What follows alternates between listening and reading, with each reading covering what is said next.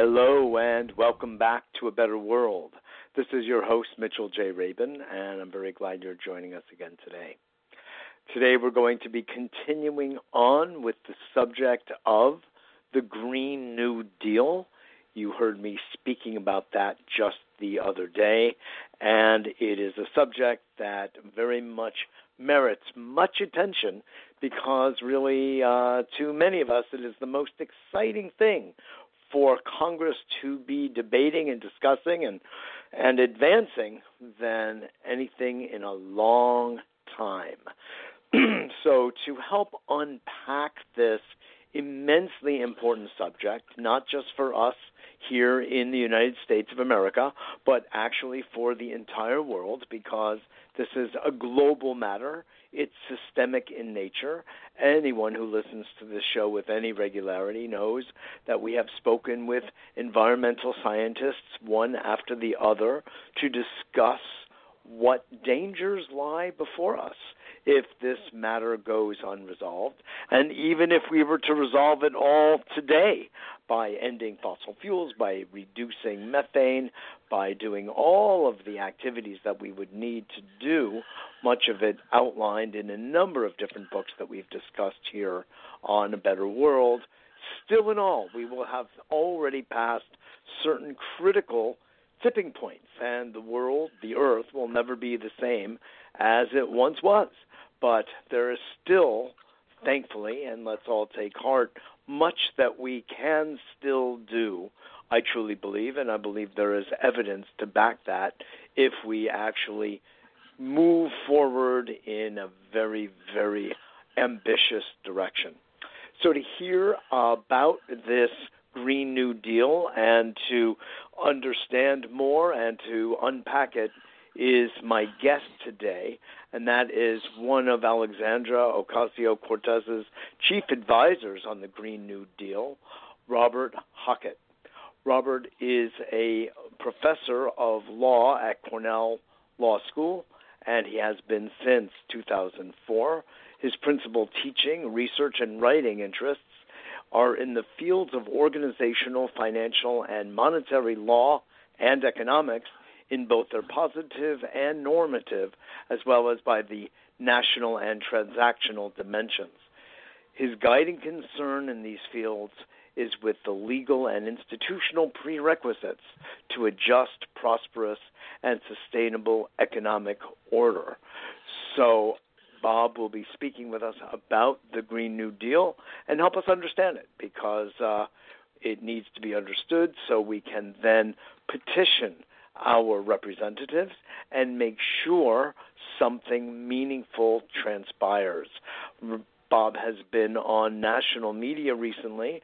I've seen some of it, and it's been a little discouraging, although he's very exciting, because most of national media, commercial, mainstream, television, and radio are looking for sound bites, not for a more meaningful and in-depth review of the important subject at hand.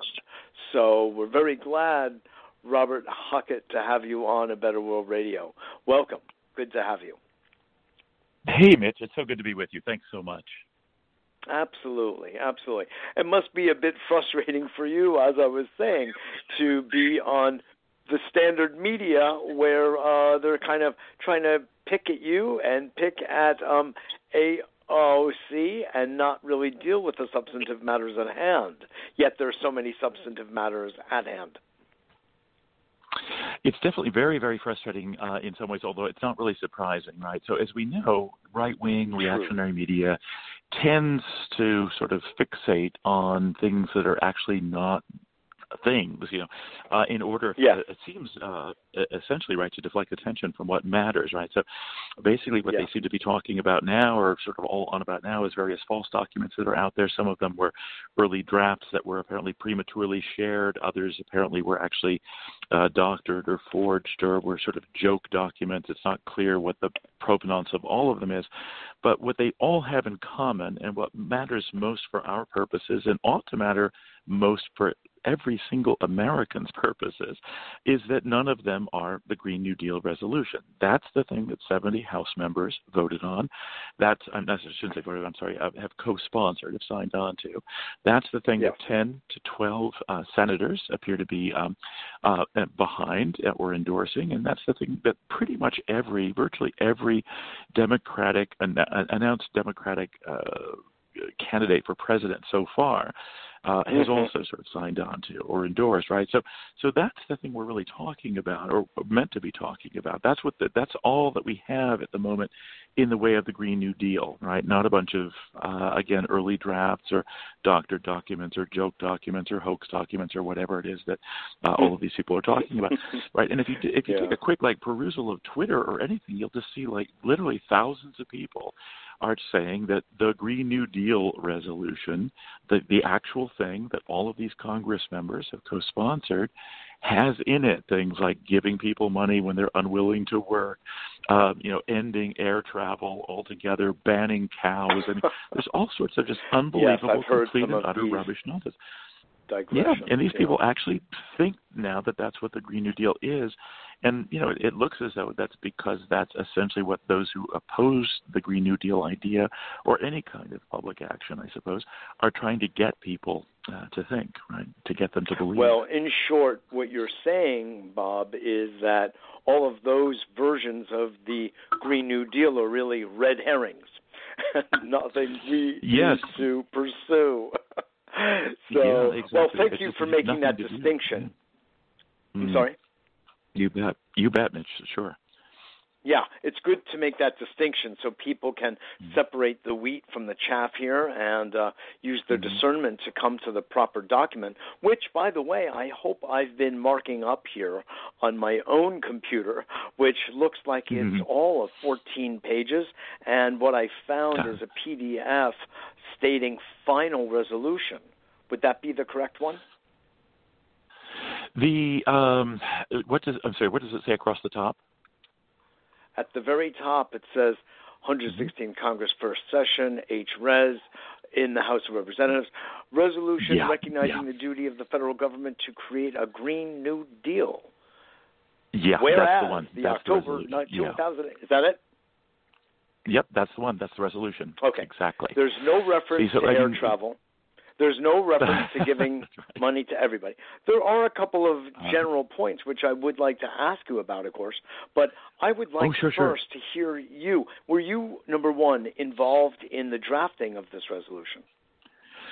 Yeah, there's a team of quite a few of us, and we've all been involved in conceiving the thing in the first place, and then drafting the resolution itself, and then also drafting various surrounding explainers that are sort of official out on the web, right? So I work largely through the New Consensus think tank, and if people actually go to the website of New Consensus, they'll find a sort of canonical 14-page sort of, how should I put it, a kind of an explication of, or an explanation in sort of plain language rather than in whereas language, right, rather than in statutory language, of what of what the Green New Deal is meant to do. I don't know if you happen to be at a desktop or something while you're at it here, but any listener who's at great. So if you were just to Google, New Consensus and just go to their site, you'll find there's one of the links you can click on is just Green New Deal. And then you'll find a couple of documents. One is a 2-pager and one's a 14-pager. And those provide, again, kind of nice summary renditions of sort of what the animating vision is, what the basic principles and desiderata are, sort of what the vision is, basically. And those are, you can kind of think of those in relation to the resolution a bit in the way that you can think of the Federalist Papers in relation to the Constitution. To the Constitution, I see. Yeah, so they are not themselves legal documents, but they are, those of us who have drafted those things have also been in the middle of the deliberations and in the drafting process of the actual resolution. And presumably will be, in the middle of further drafting as more actual legislation is passed in future, sort of in unfolding the Green New Deal. Yeah. Okay, good. Well, that's a good reference. Does that make sense? I appreciate that. Yes, it does. Good. Of course it does. Good. What I would Great. I want to give you the chance, Bob, to really sort of unpack this, as I said to our audience, in a way that is uninterrupted, except occasionally by me because I can't help it. But other than that, I would really like to hear you perhaps kind of articulate the fundamentals here that you feel are the most important points in the document, in the resolution, for Americans and others to know about. Great. Thanks so much, and Mitch, from for the that we opportunity can to do dialogue about various points, and of course I have some questions as well. So, but please, the forum is yours. Great. I'd love for you to lay out what you feel we should know. Yeah, well, great.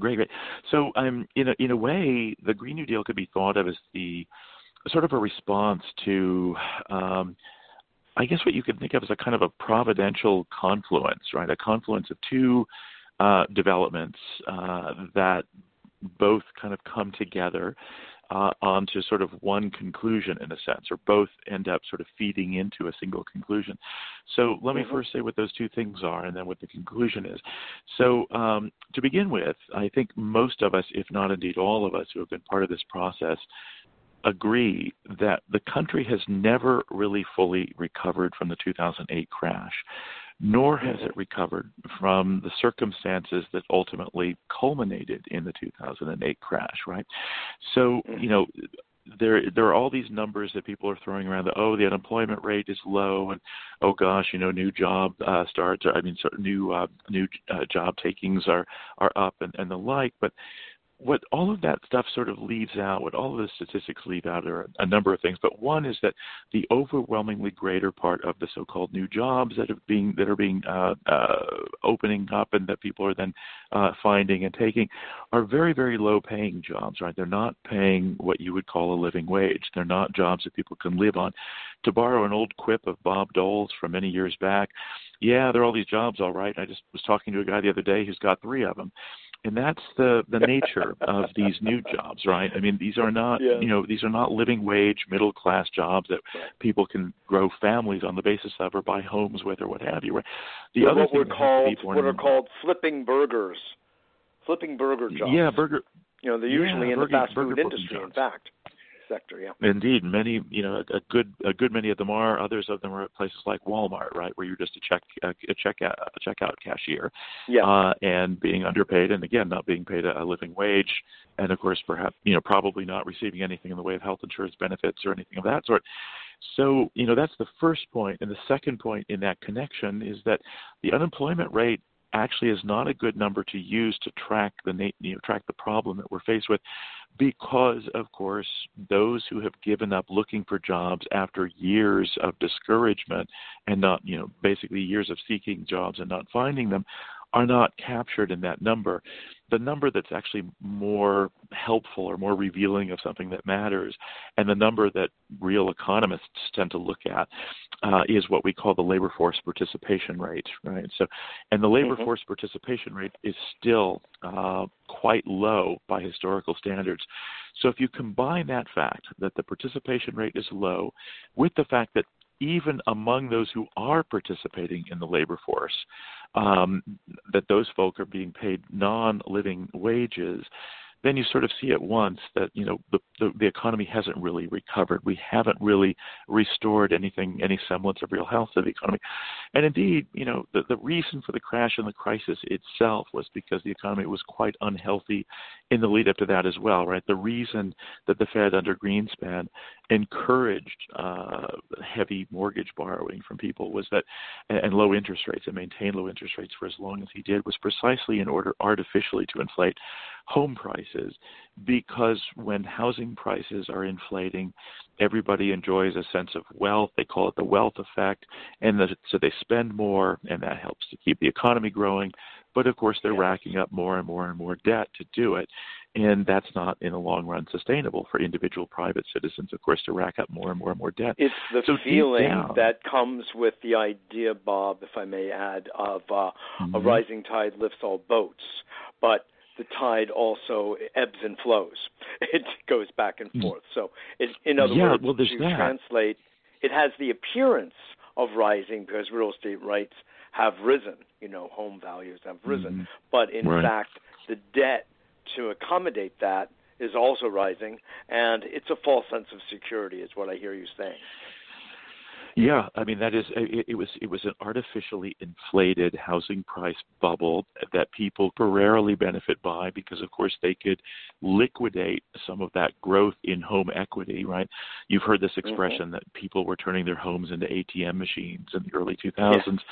That essentially what they were doing was, liquidating their rising home equity, and that means that they have additional cash flow for a while, but only for as long as those home equity values are rising. And they were rising owing to an artificial stimulus in the form of very low interest rates that Alan Greenspan was maintaining. So it was bound to be only a temporary fix at best. I would have been all in favor of that if we had been sort of busy working to fix the underlying structure of the economy and the underlying structural problems of the economy during the fix, because then we could say, all right, this is a tide over measure, and we're going to sort of benefit by the tide over while working on the sort of underside of that tide over, namely the fundament of the economy, right? The actual economic structure, which means, real wages, real salaries, real labor force participation rate rather than unemployment rate. But we didn't do any of that stuff, right? I mean, basically, we relied on cheap housing credit and, of course, what we call sometimes military Keynesianism, right? War spending during the Bush wars. But none of that was sort of long-lasting type growth, right? So what happened in 2008? It's not real economic growth. It's not even superficial close. at best. And when you talk about now, let me remind the audience, you also do some work at or consulting with the Federal Reserve Bank. So your understanding of economics is beyond the average barrier. You are really essentially, along with being a professor of law, an economist. That's the level on which you understand economic activity. So what you're saying yes. Yeah, both my pre and my post legal background is in economics and finance, right? So I went into law school with an economics background. In law school, I did a lot of work in finance, and then when I did my doctoral work after law school, that was very finance focused. And most of my practical work out there in the world and most of my teaching is finance and macroeconomic in particular. So that's the kind of thing I do. And, of course, that's what the Fed is concerned with, and that's what the New York Fed especially is concerned with. That's also what the International Monetary Fund is concerned with, and that was, of course, my first job out of law school. So this is my sort of bailiwick. And, indeed, before we got going on the Green New Deal, I mean, and indeed even in parallel with the work on the Green New Deal, most of my work is in the realm of finance and finance policy and finance regulatory policy as well as monetary policy and macroeconomic policy. So would you say that the crushing blow, I'm asking your opinion, and we're digressing a moment, but we're really going to be coming back in full force to the subject of the Green Deal and the contents of the resolution itself, that the bottom fell out of the U.S. economy, not quickly, but over some time, say during the 70s. When manufacturing jobs began to disappear. They went to Mexico, they went to Asia, China, Hong Kong, Southeast Asia, etc. And the basic strength of the United States began to essentially diminish. That's right. I mean, basically, I typically sort of locate this. I locate the beginning of the problem at approximately the same point that I take you to locate it, which is in the 1970s. And it's partly a matter of deindustrialization of the sort that you referenced, which is itself in turn partly a result of so-called globalization, right, trade liberalization, pursuant to which we sort of exported more and more of our well-paying jobs abroad.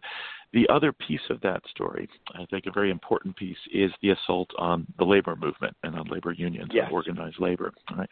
It's because the key contribution that organized labor made and that the law that sort of protected labor organization made was precisely that it increased the bargaining power of labor so that they could use their bargaining power to ensure that a specific share of growth in national wealth on an annual basis always went to laboring folk.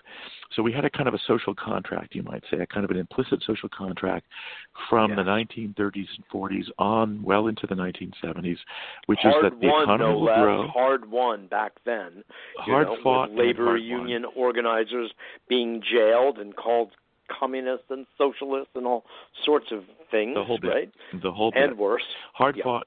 Hard one, and so we ended up having a kind of social contract for a while, and the contract was basically to the effect that, look, the national economy is going to grow a certain amount every year. That's basically adding to wealth, and what we're going to do is we're going to basically give the two great sectors of our economy a share, right, a steady share in that growth.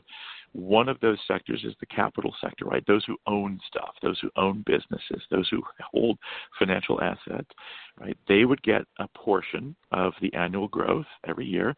And then labor, those who earn most of their income from through wages or salaries, would get a fixed or, again, a stable share as well. And so as the economy grew, everybody's wealth grew, literally everybody's, right? And in that sense, the rising tide really did lift all the boats, right? Now, it's true that capital benefited disproportionately, but labor nevertheless, right, had a steady share. What happened in the 70s, and that was all made possible by the bargaining power that labor had, which in turn was made possible by the favorable labor legislation of the New Deal era in the 1930s. So what happened in the 70s is all of that labor protective legislation came under assault. And increasingly, right, companies fought against labor unions, basically tried to squeeze more and more out of the share of labor, to the point where we got to where by about 1977, labor ceased to take any of the share in economic growth, right? That basically almost all of it, 90-some-odd% of it, went to the owners of capital, right? Now, that has two effects, right? First of all, inequality becomes worse and worse, right? Dramatically worse over time, right? Inequality through inequity. Precisely, yeah. And then secondly, what happens is as basically more and more of the wealth and income skew to the top, the economy faces a long-term systemic problem. And that is the problem of finding sufficient inducement to engage in productive activity at all. And the intuition here is pretty easy to communicate. If you and I, Mitch, are not in the top, say, 1% or the top 10% or whatever sort of upper level sort of quintile or decile or nth aisle you want to pick, if you and I are not at the top of the distribution and basically our wealth or our income is diminishing steadily as a proportion of the total, you and I are not able to buy the stuff that our firms are producing, right? Now, at some point, right, the people who are running the firms, including the people who own them, sort of realize, well, my gosh, we're not going to be able to sell any of this stuff, so I guess we better not produce any more of it. And then think, well, I guess that means we better not employ people, because why should we pay these people even the low salaries or low wages that we pay them? Why should we keep paying them even these low wages if we're not going to be able to sell any of the stuff that we're making? It's a downward spiral. One thinks oneself into a downward spiral because the buying power of the middle class, the labor class, is not there. It's been diminishing simultaneously. That's exactly right. So it's a sort of self-worsening spiral. Now, this is precisely what we tried to sort of paper over temporarily through very, very loose finance regulatory policy, credit policy, and monetary policy more generally. This was essentially what Greenspan was doing, right?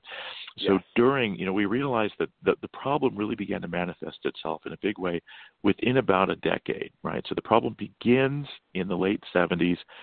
By the mid to late 80s, we realize, oh my God, there is a long-term drain on purchasing power, on consumer purchasing power from our economy. We have to come up with ways to continuing purchasing activity so as to keep the economy growing and keep people employed. Otherwise, we're just going to have another Great Depression, right? So this is what we did. We began to deregulate finance in a big way in the 1980s. That, of course, brought the notorious savings and loan crisis of the mid-late 1980s. Then we began to under deregulate. Reaganomics, right? Under precisely, Reaganomics. Yep. And we changed the tax code, right? So the tax code ceased to be as redistributive as it had been, which, that's another thing to keep in mind here. The tax policy used to function as a kind of an offset as well, because, basically the higher up the income ladder or the wealth ladder you were situated, the greater the portion of your income was taxed, right? And then that could be used, share. right? Yeah. Yeah. So we basically began to change the tax codes to render them much less redistributive, much less progressive around the same time. And that left only one way then of dealing with the gathering and worsening inequality problem, and that was again to rely on these sort of artificial stimuli in the form of financial bubbles or asset price bubbles. So again, it starts with financial markets, with the savings and loans institutions. The sort of fad investment vehicle du jour at that time for them were the so-called junk bonds. Once that whole thing sort of fell apart in the so-called savings and loan crisis, we moved on to the next thing, which was the tech bubble. Of debt through Michael Milken. Right, exactly. And people came to be viewed as wizards. There's a great play, by wizards. the way. I don't know if you saw that, Bob, about that, about Milken. I've not seen that. It was right in Lincoln Center. Fantastic. It really kind of elucidated a lot of it. Anyway, please go on. That's really great.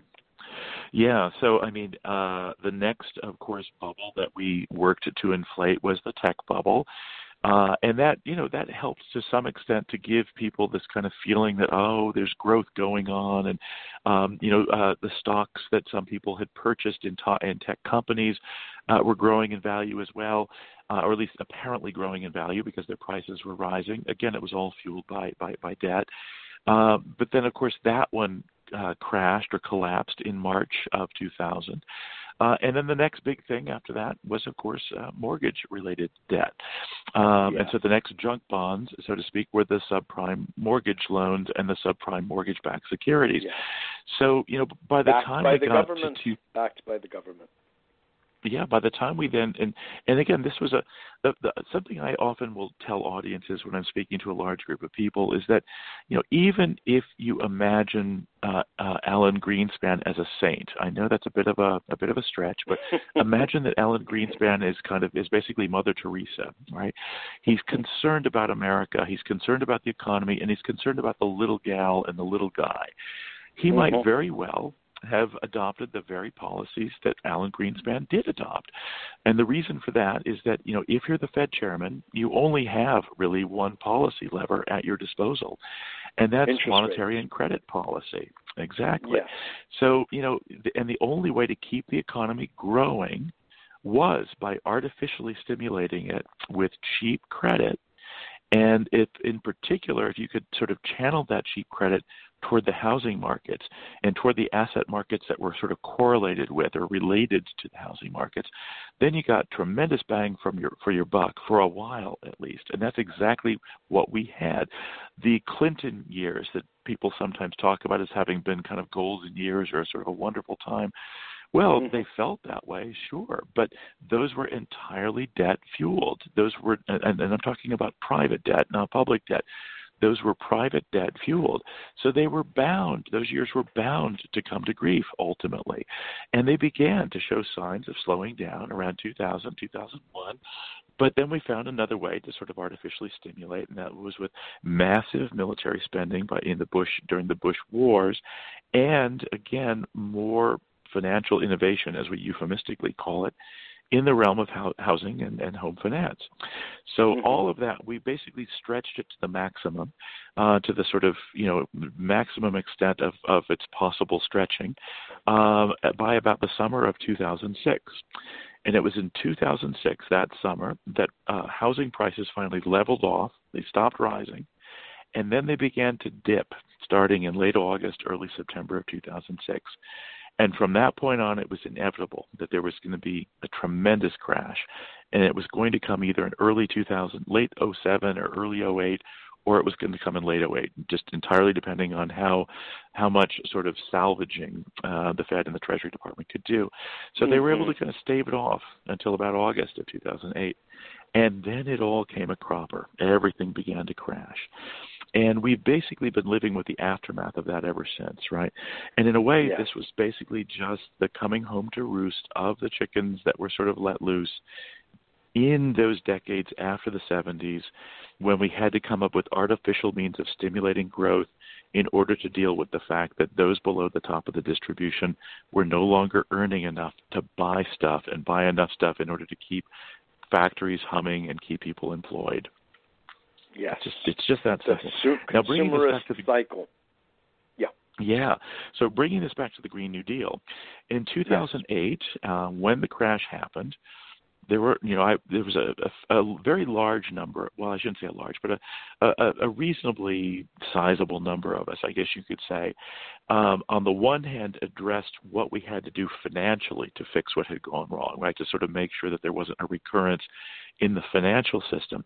But then a very tiny minority of us said that that's not going to be enough. What we really have to do is address the underlying fundamental structure of the real economy, quite apart from the financial economy, to correct all of the imbalances and all of the dysfunctions that had taken over the economy since, or starting back in the mid-1970s, as you and I were talking about before. And we never did it. We simply did not do it. Obama could have done it. I mean, he had a mandate.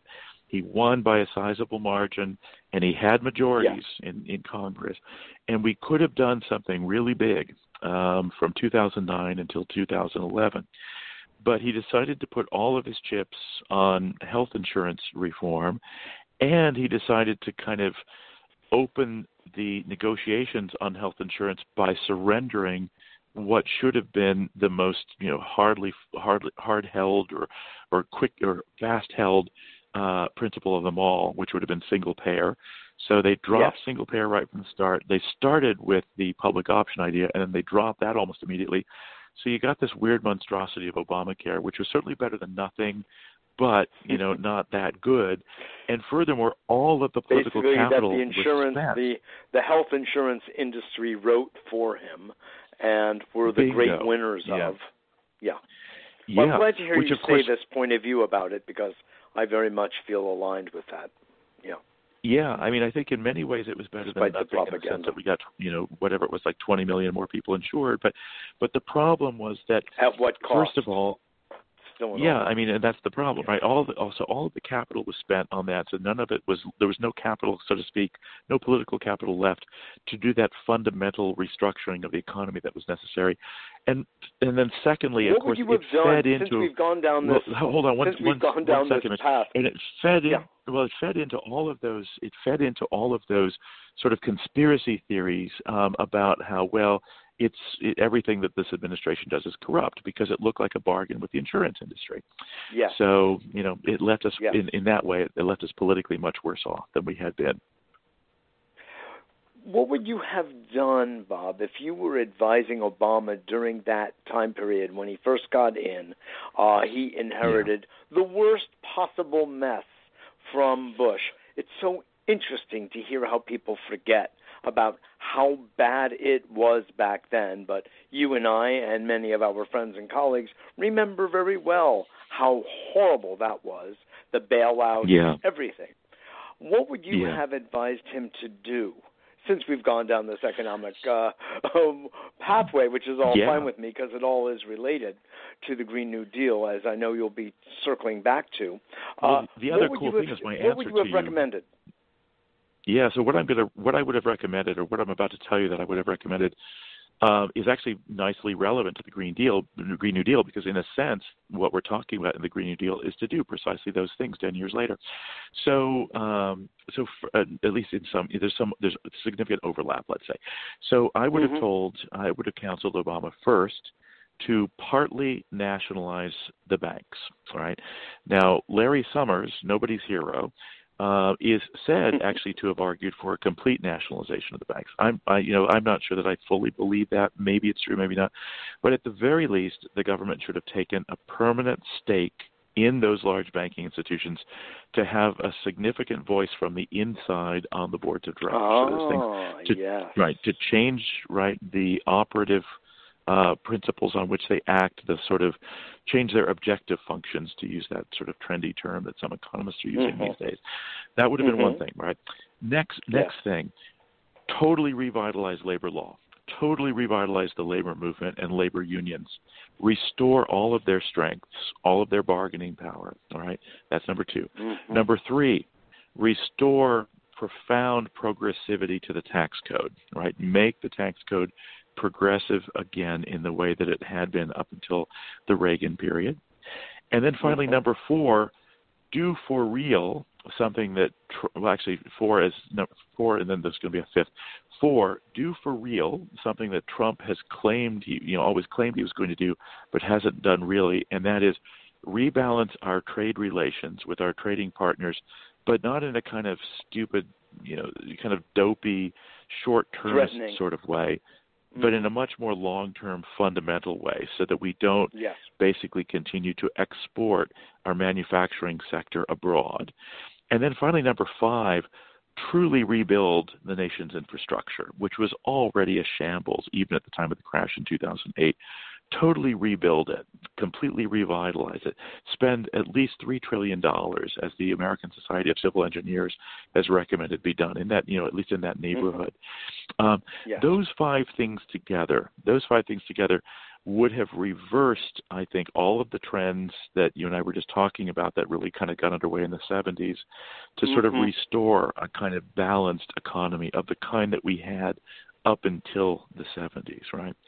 Now that, in a way, takes us to the Green New Deal, right? It takes us to the Green New Deal because at least three of those five things that I said I would have recommended that Obama do are actually in the Green New Deal. So start with the last one, number five that I mentioned, infrastructure. We are actually talking about completely rebuilding the nation's infrastructure, right? A complete revamping, a complete revitalization of all of the nation's vital infrastructure, transport infrastructure, power infrastructure, water infrastructure, you name it, do all of it, right?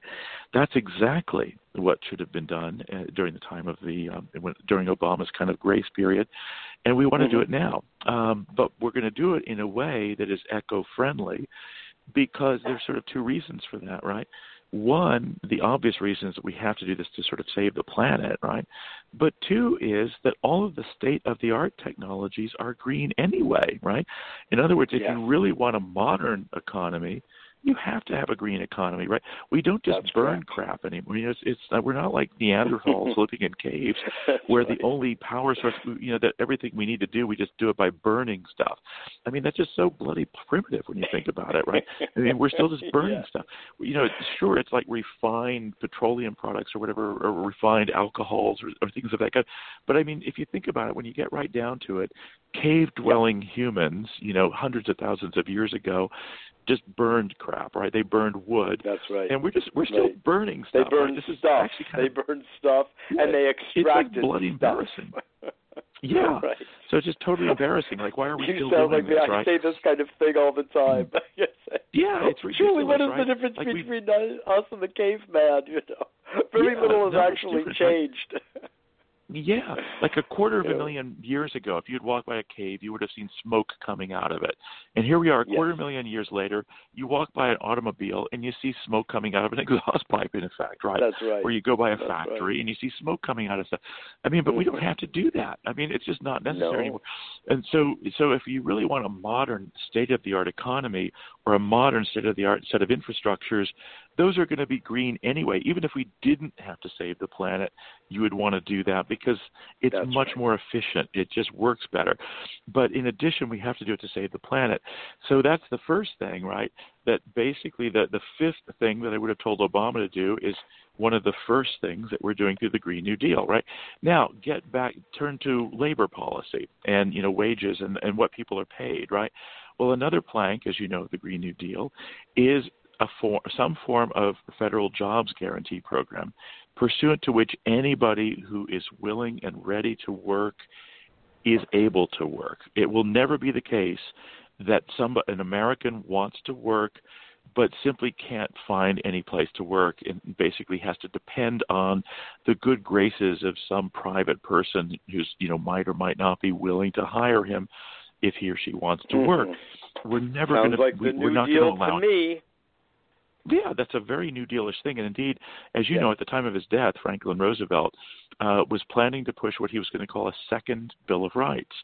And one of the planks of that Bill of Rights, one of the rights in question was going to be a right to work, a right to gainful employment. And that's very straight. I can't believe, I think in the future, we're going to look back on the fact that there were times when, people might want to work and have to make a living and not be able to. We're going to look at it and be scandalized by it, rather in the way that we're scandalized now when we learn that, well, it wasn't even 100 years ago that women were not allowed to vote, right? And it wasn't even more than 150 or 60 years ago that some of our current citizenry would have been enslaved, right?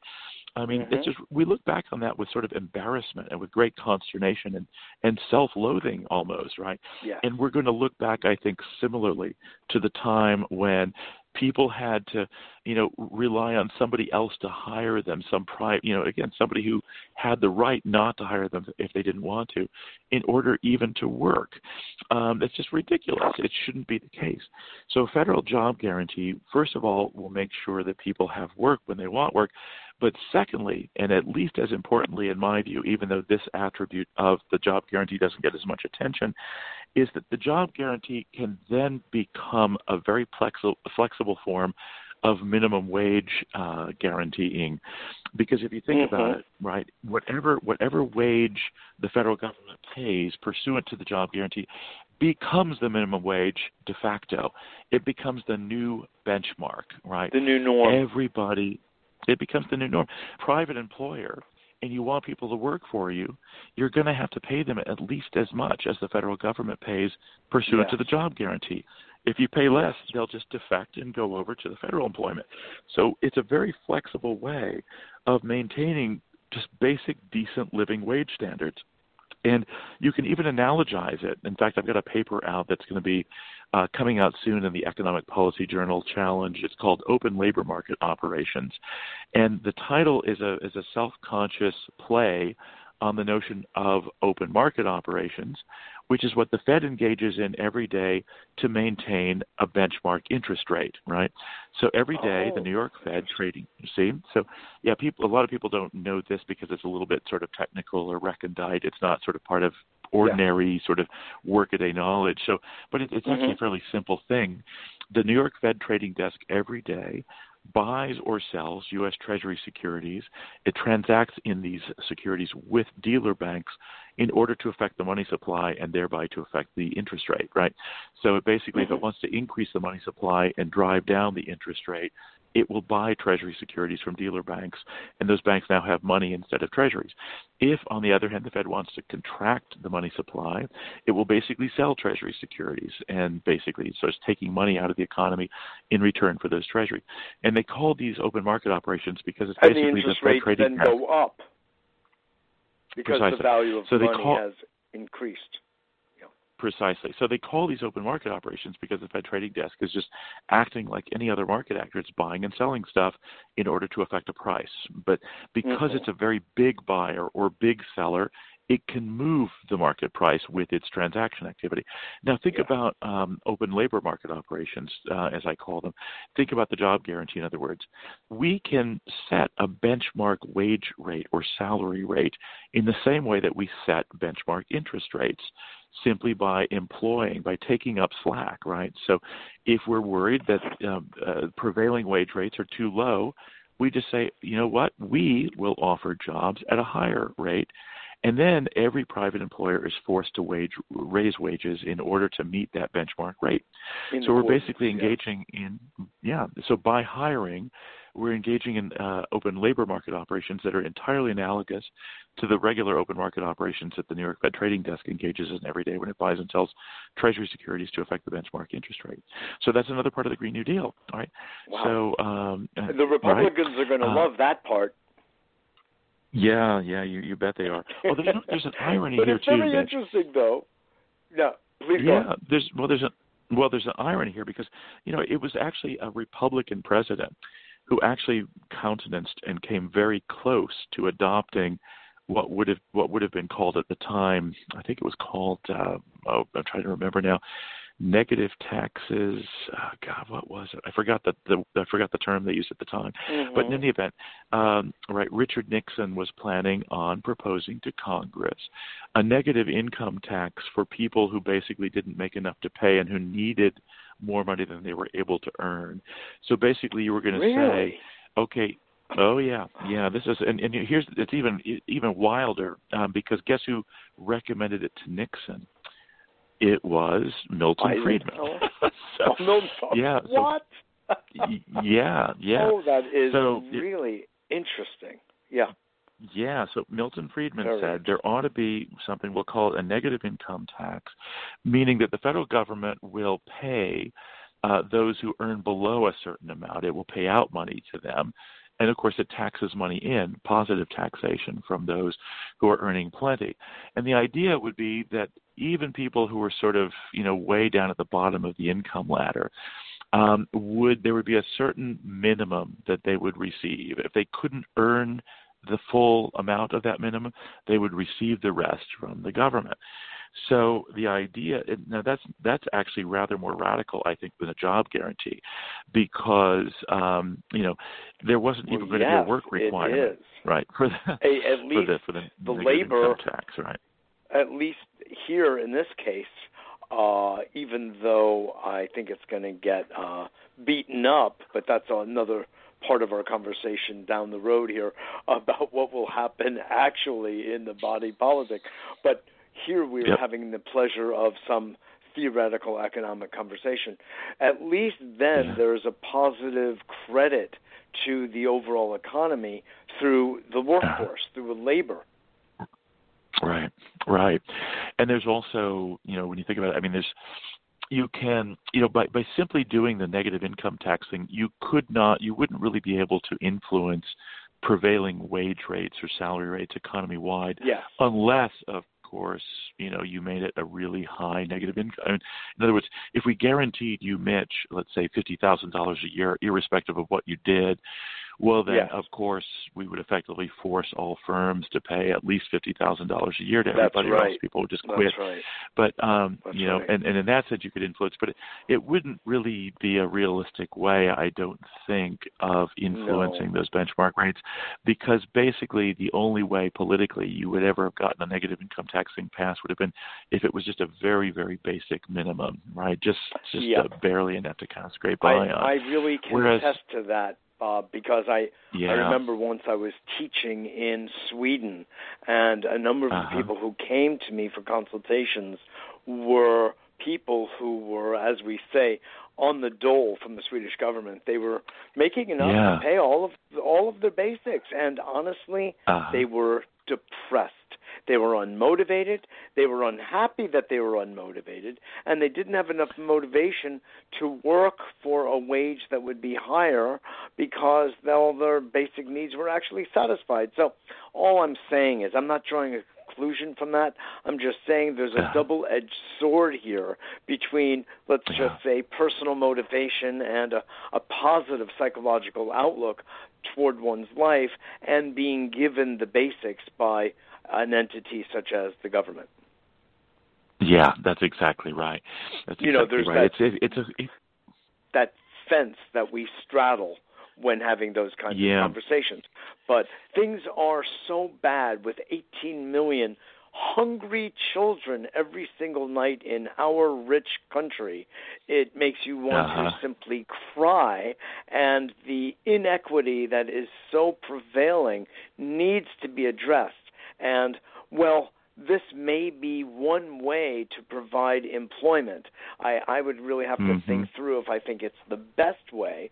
I haven't settled on that just yet, even though I'm in favor of government serving people instead of us serving the government, which looks like it's been the case for way too long, and this is sort of a neutralization of that. But please pick up on where you're going with this. Yeah, well, so I mean, I was going to agree with you. I think most of those who favor the job guarantee, say, as distinguished from UBI, right, Universal Basic Income, which would be a kind of that's in a way you can think of that as the latter-day rendition of the old Richard Nixon, Milton Friedman negative income tax idea. Those of us, people who favor the JG, I think oftentimes will say that they favor it because it does sort of recognize the dignity of work and the kind of sense of purpose that having a job gives. But the other thing is, I think there's just a recognition that, I think there's a recognition that as a political matter, there's no way that the polity would ever agree to a UBI or negative income tax that was substantial, right? It would be kind of low. It would be sort of table scraps. And so given that fact, then you couldn't really... Right. So given that fact, you couldn't use it to sort of put a floor underneath wages and salaries economy-wide, at least not a floor that we would, sort of be pleased with. Whereas if you do a job guarantee instead, then if you're guaranteeing people a pretty high wage or a pretty hard salary, it can be saleable because people are working for it too. Right? That's right. So that's I think, a part of the... Yeah. Right. So I think that's a part of the motive, you're reminding me, this is a little bit of a diversion on a bit of a diversion, but I don't know if you knew the book Looking Backward by Edward Bellamy. It's a Edward Bellamy, very well. Yes. That my mother had me read when I was a mere lad, but it made a really interesting impression on me, as it did on many. It's utopian story, but everyone. Finances were not a subject of great importance because everybody was sort of settled financially, and they could put their time and energy toward other, let's just say, higher considerations, and it was just a different way of seeing the whole story. But everyone has their fingers in the pie in this country and is not willing to divide it up, but just lick their own fingers and not share. So we have this very backward, as you referred to, barbaric times. Things really haven't changed that much in this Republican Senate, I've noticed. And it's not just them. That wouldn't be fair. It stretches way back further than that.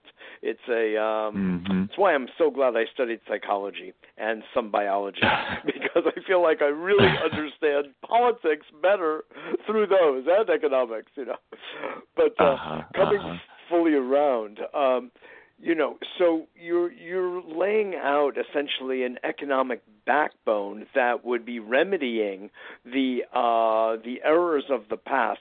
But I want to bring up, before we move into some of the details of the Green New Deal, on the level of economics alone, and please correct me if my understanding isn't correct, but it seems to me that the U.S. economy always was moving from one bubble to another, that we have a bubble economy, and that's probably the most accurate way of understanding it. Now, there was a period of the building of, through the Industrial Revolution, where we really made things, and there was an undergirding, if you will, of an actual economic strength and power, and of course, as we agreed, was getting diminished and remained diminished since the 1970s. But from, say, the turn into the 20th century forward, there was a good period of some 70 years of a fairly steady growth, yet containing a subset of that, a huge subset, was still a bubble economy, such as the 1929, depression and the stock market crash. And there's always this speculation bubble crash. Bubble crash.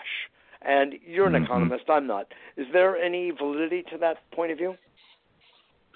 Yeah, I mean, so there are kind of two things that I think are worth noting, maybe two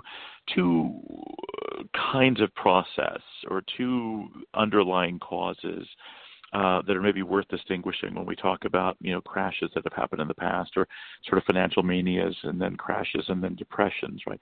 So on the one hand, there seems to be a tendency at least, sometimes, and then to sort of drive up the prices of those investments, right, by speculating on them.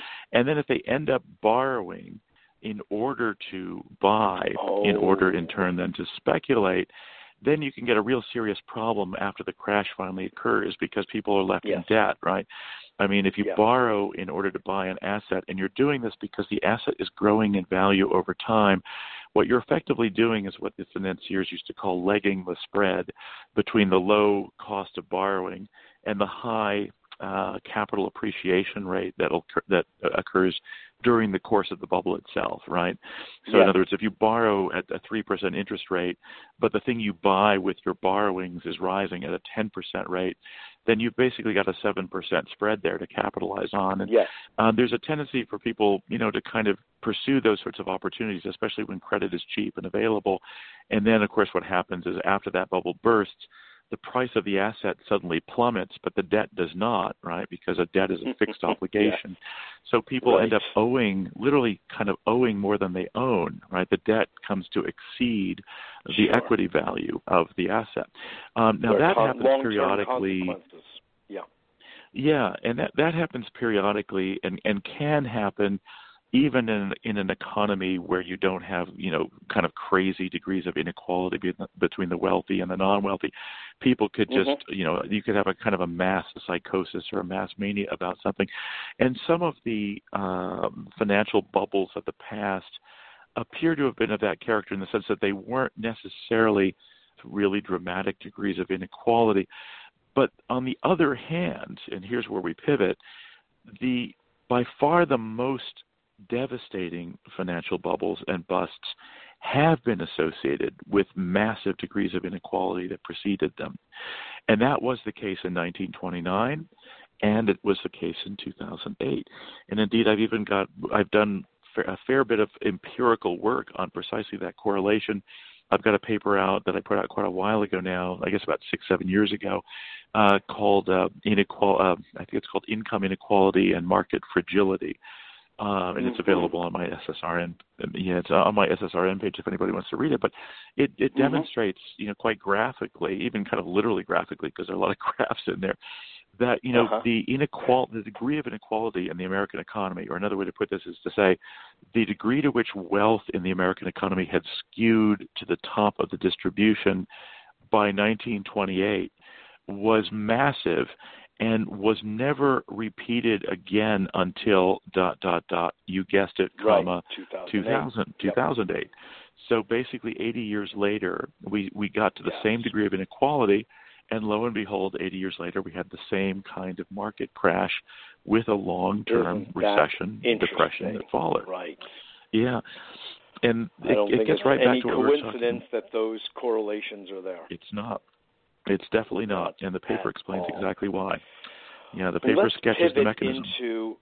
Let's pivot into the Green Deal. First of all, I want to just let everybody know you are listening to A Better World with Mitchell J. Rabin. We are on every week on radio, podcasting, as well as on community television here in Manhattan every Monday evening at 7 p.m.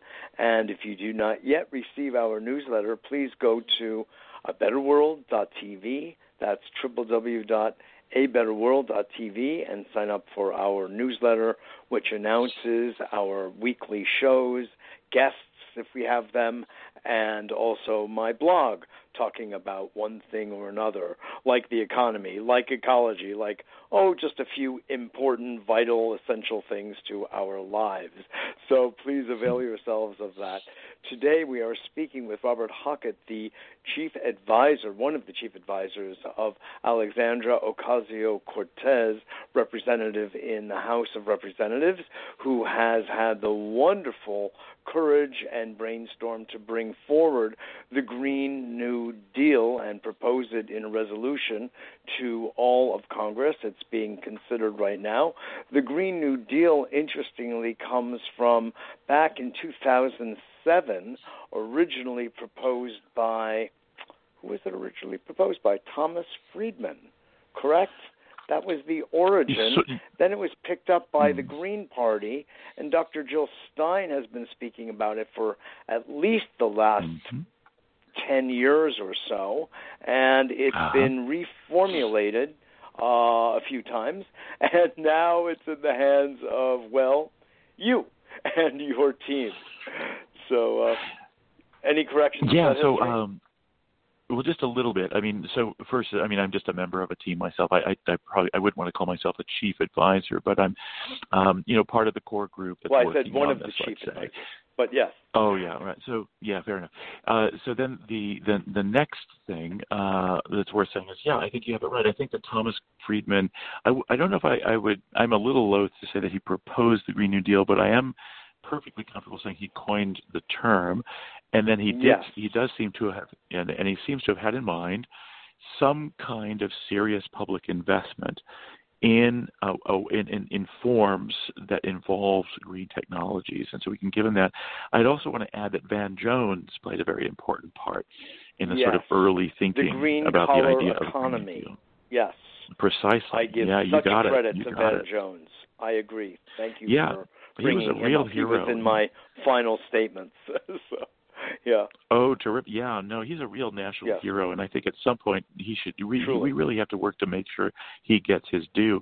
And going back to mistakes of the Obama administration, remember we talked about how the form that the health legislation took wasn't optimal, to say the least, and the stimulus wasn't optimal, to say the least. But another thing, and again, I don't want to rag all over Obama, but as soon as there were bad faith attacks launched by that Glenn Beck idiot against Van Jones, Obama dropped him like a used Kleenex. And what he really should have said, he just should have said, up yours to Glenn Beck, who's just not a serious person, right? I mean, why would you ever let Glenn Beck determine your cabinet for you? Give that kind of credibility and not stand up for someone as wonderful and a man of such integrity as Van Jones. Yeah. On and the such side, vision, my such own brilliance. A partner of mine, interestingly, Bob, on the side, was actually originally asked by Obama to be the Green Czar, and that's Jerome Ringo. And he had known Van Jones for years, and he actually declined the job. He was working on some renewable energy projects, which a couple of years later he invited me to partner with him on, and his other associate, Avery Hung. And he's the one who recommended that Van Jones fulfill that position. And thankfully, that's Van cool. Jones That's did. Really cool. Isn't that cool? And unthankfully, it's totally cool. Obama did not stand up for Van Jones. But, nothing stops Van. He went on to do and continues to go on to do remarkable things in the world of solarization and other green initiatives while being a CNN correspondent and the like. So, God bless him. Exactly. I'm so glad you feel that way. I do too. Yeah. No, He's a hero of mine. And I think Obama should have stuck by him. Should have had his back, because he really, it was completely unfair, completely bad faith attacks. And again, the guy was a visionary. He still is a visionary. He's brilliant, and as you said, he has that integrity. He's a serious person, unlike Glenn Beck. And right. But and Van is a real leader. And if you think back to January of 2009, which is 10 years ago, what kind of progress we could have made substantively in this time period had he still been at the helm of green thinking in the White House. So we don't want to cry over spilled milk now, but because right now we are at another interesting, fascinating juncture of moving forward with the energy by the new Dems in Congress, and mainly, interestingly, it should be noted, mostly women. And, let's again take our hats off to this gender that has been so undervalued. And now look what they're doing. They're transforming. Yeah. So please go on. Now, let's get into some more of the substance of the Green New Deal's resolution. Yeah, great. So the next thing I suppose to note, maybe two additional features, let's say, of the Green New Deal idea and the Green New Deal plan as we're now thinking of it and as we are sort of rolling it out or sort of developing it or elaborating it. The first is that, kind of like its original New Deal namesake, the Green New Deal is meant to be a kind of organic process that unfolds over the course of a decade. That's to say, it's not all going to take the form of like one big, monstrous statute like the Obamacare statute of 3,000 pages or whatever.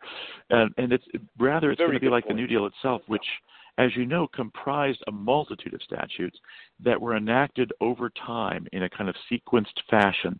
And at each step along the way of the unfolding of the original New Deal, there was a grand public deliberation underway. People were arguing back and forth about what should be included in this new Securities Act, and then in this new Securities Exchange Act, and in the National Recovery Act, and in the Tennessee Valley Authority Act. And in all of these enactments, there was a great deal of deliberation, but the idea being that everybody's voice has to be heard. We want this to be democratic. So that is one point that really bears emphasis here, and I think it's unique to the Green New Deal. And I don't think it was as emphasized by sort of predecessors in the previous decade or so. The second thing worth noting about it is that also, like its New Deal namesake, but also now like its the Second World War mobilization, we have in mind here a massive national mobilization, a truly concerted effort that somebody like the philosopher William James would have called the moral equivalent of war. So it's not itself war, unless it's like war against climate change, but it's what James would have called the moral equivalent of war. And the idea here is you have to have a mass mobilization where the federal government is encouraging, it's providing incentives, it's providing outright grants in some cases, it's providing loans in some cases, it's providing loan guarantees in some cases, and entering into joint ventures in yet other cases to make sure that enough is spent to make this happen. We have to think of it as a single coherent national project, even if it is a project that unfolds over a decade. Those are two things I think that really make it different. A third thing I think that kind of dovetails with that second thing I just noted, that sort of the mobilization idea, is that unlike previous environmental policy initiatives that have either been advocated or indeed even taken, this is not so much about prohibiting stuff or, regulating stuff, or it's not about a bunch of thou shalt nots. It's a new strategy when it comes to fixing the environment, and that is a massive mobilization to broaden the menu of options that people have when it comes to the forms of energy that they use.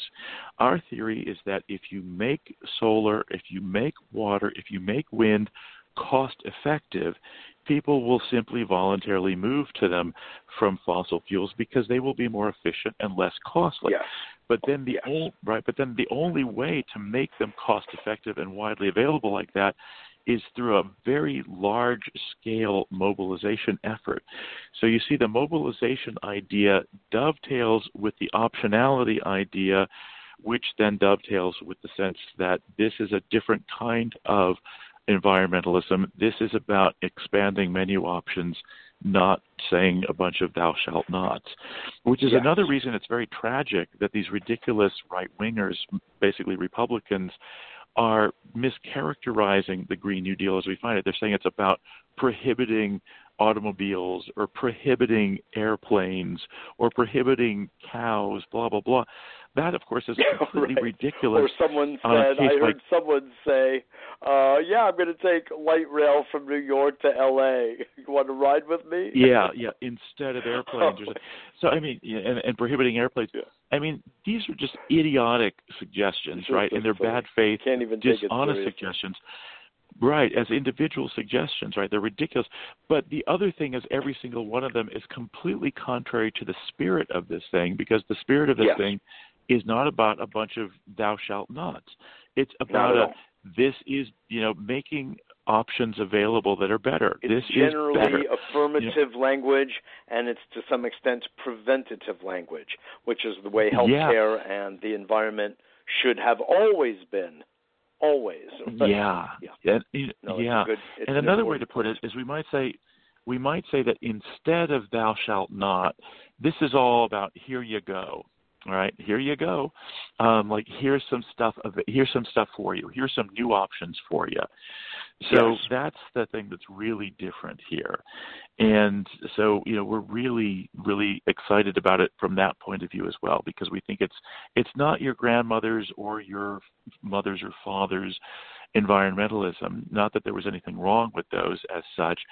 It's a different style because it's much bigger, and at the same time, much more about optionality and here you goes than about, prohibitions and thou shalt nots, right? Sure. Well, my impression, I'm going to share a few things with you.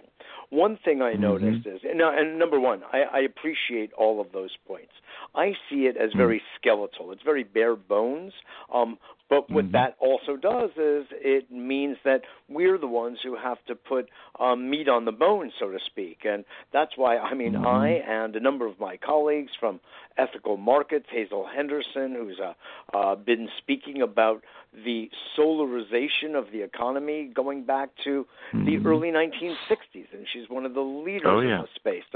I mentioned Jerome Ringo before, and he and I and several others, Avery Hung and others, have a company called Zoetic Global, who has basically a technology hub of amazing renewable technologies. There are others with whom I deal with through A Better World, my organization, that have massive world-changing breakthrough technologies, Bob, that would bring the cost of electricity to a penny and under per kilowatt hour.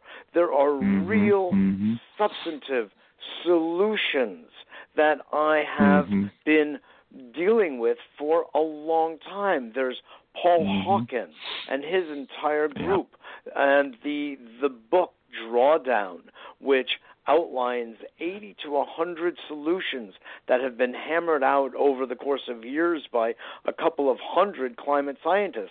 These are very real, concrete solutions and answers, and in many ways technologies and actions that are almost a prescription for literally reversing, not just mitigating, but reversing global warming if we start yesterday.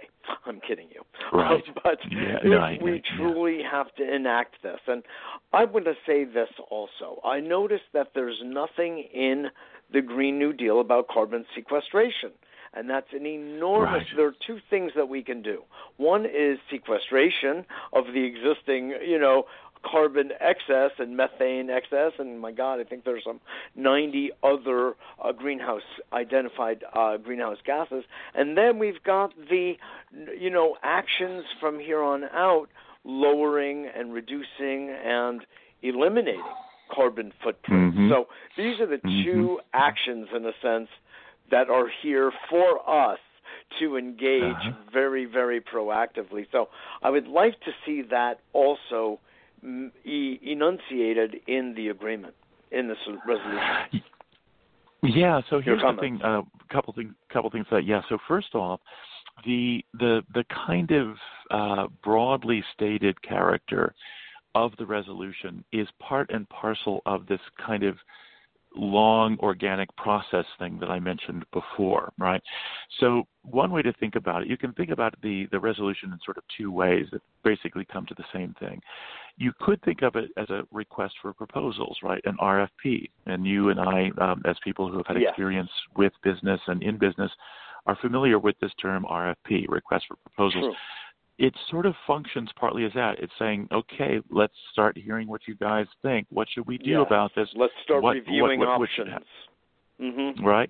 And then the second way to think about it, which kind of comes to the same, is it's sort of like the opening gavel in a great big national discussion that's going to unfold over the course of a decade, right? So it's really meant to get things. It's like, let's get this party started, that kind of thing. Yes. In fact, I just wrote a column. I'm a regular columnist in Forbes, as you might know, and I put up my latest column came out yesterday, and it's called "Who Will Make the Green Deal?" I mean, the Green New Deal, and then the answer is literally all of us. And I thought about saying who will make the Green New Deal. You will, but that's the idea. We really want everybody involved. I like that. And right, yeah, and we want everybody involved, and that's partly politically savvy. Like, the more people are involved, the more they have a stake, and that's the more they support it.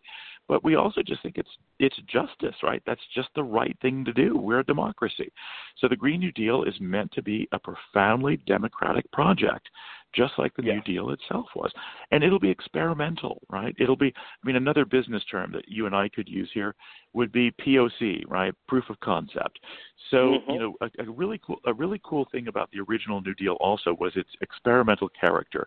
So what they would do is they would try something. And if the thing that they tried didn't work, they would drop it and move on to something else. If, on the other hand, it did work, then they would scale it up. They'd say, this method or this strategy seems to work. Let's scale that baby up. And so the New Deal was kind of preceded by trial and error, so that by the time you got into, about 7 or 8 years into it, it was actually functioning quite smoothly, because they had kind of worked out the kinks and figured out what works and what kind of thing works and what doesn't work and what kind of thing doesn't work. And we envisage the Green New Deal the same way. We view it as being just like the New Deal in that kind of grand experiment sort of sense, in the size and scale of it, and in the sort of comprehensiveness of it when it comes to inclusion of the entirety of our population, both as people who are going to be putting into it their ideas and as people who are going to be benefiting by it. One related point here, last point on the original New Deal. The original New Deal had projects in literally every congressional district in the country. Everybody, literally everybody. Now, that again, on the one hand, you could say it's politically savvy, because the Congress members are voting in favor if their districts are benefiting. Yeah, but there's also kind of a less cynical way of putting that, is to say it's democracy. Of course, everybody should benefit, because the country is for everybody. It's really, truly win-win, which is the only way to do business, and that's the only way we're going to solve this inequity problem, economic inequity, disparity, which is just horrifying to so many of us. Yeah, and it's just to do business. Well, I want to bring something else up here. Is a democracy. Absolutely. I want to bring something else up. Now, I'd like to move the conversation in our last few minutes, Bob, to the subject of, how shall I put it, political strategy. And I'm bringing this up because this is very real. We're one of the things I do is I'm watching ice. Funny sounding? No, it's not at all. I wish. But my tears are adding to the puddle and the pool. But in fact, a gentleman like Dar Jamal, who wrote The End of Ice, who should be having on the show rather soon, and others, James, everybody is weighing in. Guy McPherson, who I've had on the show, environmental professor, University of Arizona, professor emeritus. He's been blowing the whistle. He talks about near-term extinction. You've heard of near-death experience, but this is near-term extinction. And it sounds funny and playful, but there's nothing funny or playful about it at all, because in his very serious and, mind you, very conservative estimates, we don't have what the IPC says we have, which is, some 12 to 14 years. Well, we know that all the computer modeling is off. It's off. And our time for action was really, 40 years ago. But we can't do that. So we're doing what we can now. So even though I so much appreciate all that you're saying and what Ocasio-Cortez is proposing about this fantastic sweep of democratic idealism across the country, I'm all for it. Strategically, I'm thinking this, that occurred to me since you and I have been talking over this past week, and that is framing this sort of more as an infrastructure package, because that's what this funny fellow in the White House says he wants to do. But as you were saying before, all new technologies are essentially energy efficient green technologies anyway. You can't get away with it because one, it's all synonymous now. It's right. It's all like redundant. So rather than getting the rankling our Republican brothers and sisters, we're everywhere you look. There's a way of framing this. This is what I'm thinking, Bob, and I want to hear what you have to say.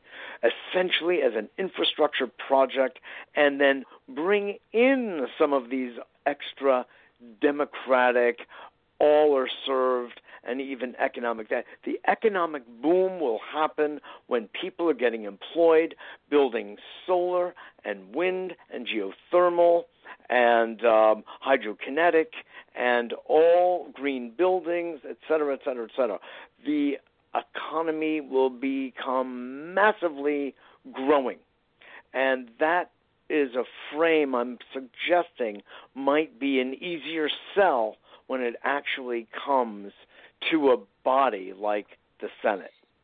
And weave in, by definition, these new technologies which are green. So I think that's a very important point, and it complements another point that we can make, I think, simultaneously.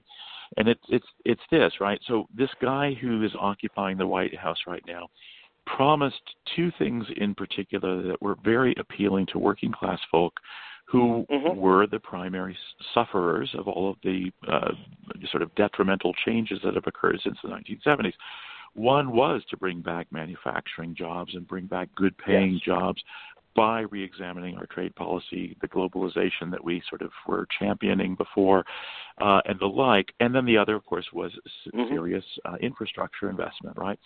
Now, think about the Green New Deal against that backdrop. So first, as you and I have discussed at length already in this conversation, the Green New Deal is in significant measure about infrastructure and about manufacturing technologies and the like.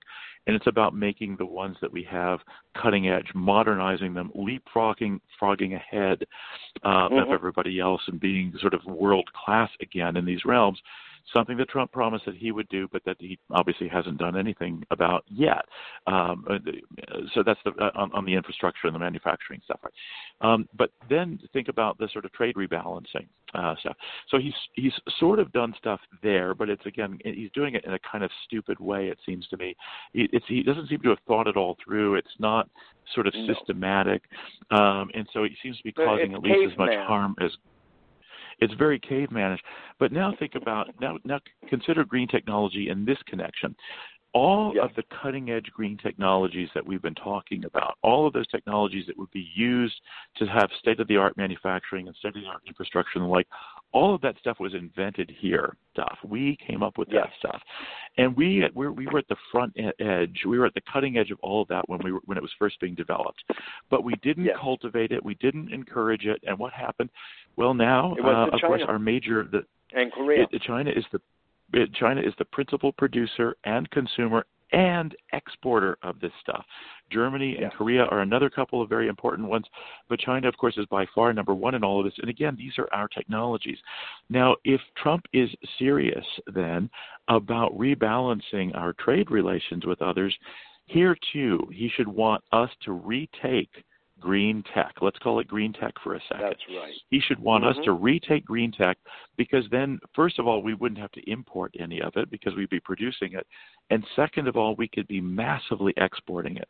And finally, if we actually began to act as a polity, as a coherent polity to sponsor the adoption of it widely, you would have a guaranteed large market for it, which makes it immediately possible to make the stuff cheaply on a per unit basis. So it becomes much more economical to produce it when there's a guarantee that it's going to be widely used.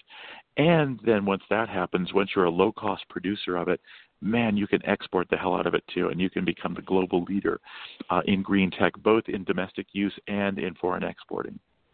Indeed. Yeah, excellent points. I mean, it's sort of like you never want to throw the baby out with the bathwater. Even though we may have one opinion or another of this fellow who is occupying the White House, there are a few ideas that you and I would really advocate. And that is a balancing of the trade tariffs, not the way he's doing it, but a balancing because it's been imbalanced, and Obama and everyone before him did nothing. You know, there's the rescission of the Glass-Steagall Act. We don't have the time to go into all of this now. But, you know, all of this is just contributing to imbalance after imbalance and imbalance till finally you have a patient that's very, very sick. And that's, of course, right now the United States of America, you know. Well, Indeed, I'm still proposing the idea. There's so much in a name, Bob. And the Green New Deal is so gorgeous for people like us.